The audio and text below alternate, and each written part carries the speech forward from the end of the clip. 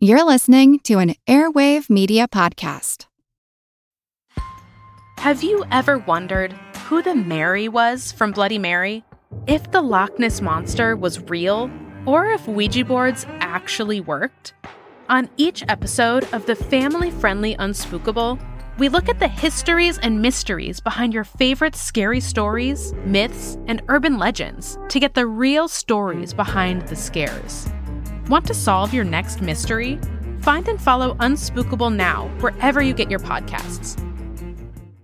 Hey everybody, just a reminder, this March I am once again going to have my Arts Madness tournament, a bracketed tournament of 64 different artists that you, the listeners, can vote on, and each week half will be eliminated until we're down to just one ultimate Arts Madness champion. In the run-up to the tournament, I'm releasing 64 mini-episodes in 64 days, so be sure to follow Who Arted on your favorite podcast app, and tune in every day to get a little information about a whole lot of artists. I feel like Who Art Ed. Try to slice it. Who Arted? Mr. Wood Art Ed me. Yeah. Either way, it's ambiguous. It works on so many levels. I know. That's off to a great start. Welcome to Who Arted, where we explore visual arts in an audio medium. I'm your host, Kyle Wood, and today we're going to be looking at Njideka Akunyili Crosby. Now, just a reminder, if you're listening on Amazon Music, Spotify, Good Pods, or any of those other platforms that support episode-specific cover art, you can see an image of the work right there as you're listening. Njideka Akunyili Crosby was born in 1983 in Enugu, Nigeria. Sincere apologies for any and all mispronunciations that are going to happen throughout this episode. Longtime listeners know pronunciation of any sort of words is not my forte, but as a non-native speaker, I am doing my best. Njideka's father was a surgeon. Her mother was a professor of pharmacology. So she grew up in a pretty nice, stable, well-to-do family. When Njideka was 16 years old, her mother won the green card lottery, allowing Njideka to come to the U.S. and study. She spent a year studying and prepping for the SATs and then went back to Nigeria to perform a year of service. After completing that year of service, she came back to the U.S. She took her first painting classes at a community college in Philadelphia, and then she went on to Swarthmore. She was initially pre-med, but decided to pursue art. So after Swarthmore, she goes to the Pennsylvania Academy of Fine Art. And then she went on to her MFA at Yale. A lot of her work focuses on straddling different worlds and her connections to Nigeria and the US. I feel like in some ways her story is quite unique to her, and yet at the same time, there's a lot that feels relatable. I mean, most of us have not been transplanted, winning the green card lottery and moving halfway around the world, but many people do have that experience of sort of having one foot in one place and another foot in another world. A lot of people have had experiences of being uprooted in some fashion, and maybe it's moving, across the country or across town.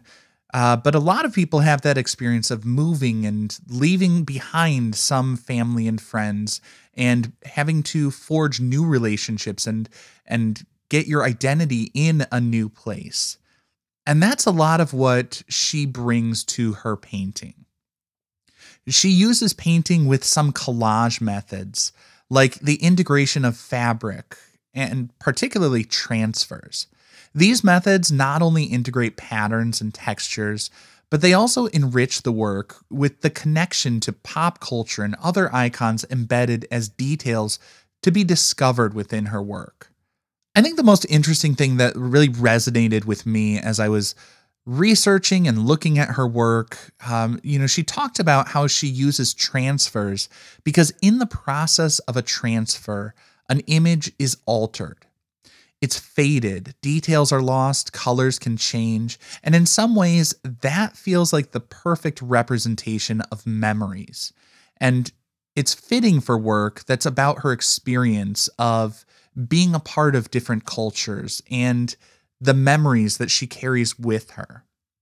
In the full episode that my friend Janet Taylor recorded with me, 2 years ago, we talked about Njideka Akunyili's diptych, a 2-paneled piece called Predecessors from 2013. And that was an acrylic painting on canvas with transfers and colored pencils and charcoal on paper. 2 panels, each 7 feet by 7 feet. In this diptych, we see Njideka Akunyili Crosby is looking at stuff from sort of her memories of her grandmother and the summers that she spent with her in a village in Nigeria. And we see the tabletop photos arranged the way they were at her grandmother's house. And she talks about how for this piece, she was looking at and thinking about how the generations have changed. She said that her parents' generation left the village seeking the city and dreaming of that cosmopolitan life, and that her generation sort of was straddling Nigeria and someplace else, moving on. And she talks about having some of those older traditional elements from previous generations, but also the more modern and international aesthetics, the IKEA futon and chairs that were in her apartment in the US, and all of that coming together in this interesting diptych. And I think it's not a coincidence that the figure seated within the diptych is kind of looking back at the composition, the still life, the table with all the photographs and everything like that. And Njideka says that as she goes back to Nigeria, she's always picking up photographs, family events, printing stuff from Facebook and other sources where she can get these images that tap into her home and her memories of Nigeria, where she spent the first 16 years of her life and where she still has family and friends, and brings that connection to her work quite literally through the process of adding those transfers from photographs onto the canvas. And of course, if you want to learn more, I'm going to link the full episode on Njideka Akunyili Crosby in the show notes. This concludes this week's episode of Who Arted, part of the Airwave Media Podcast Network. If you found this tolerable, please leave a rating or review on your favorite podcast app. You can find images of the work being discussed this week and every week on social media at Who Arted Podcast on Twitter, Instagram, and TikTok, and of course on the website whoartedpodcast.com. Podcast done.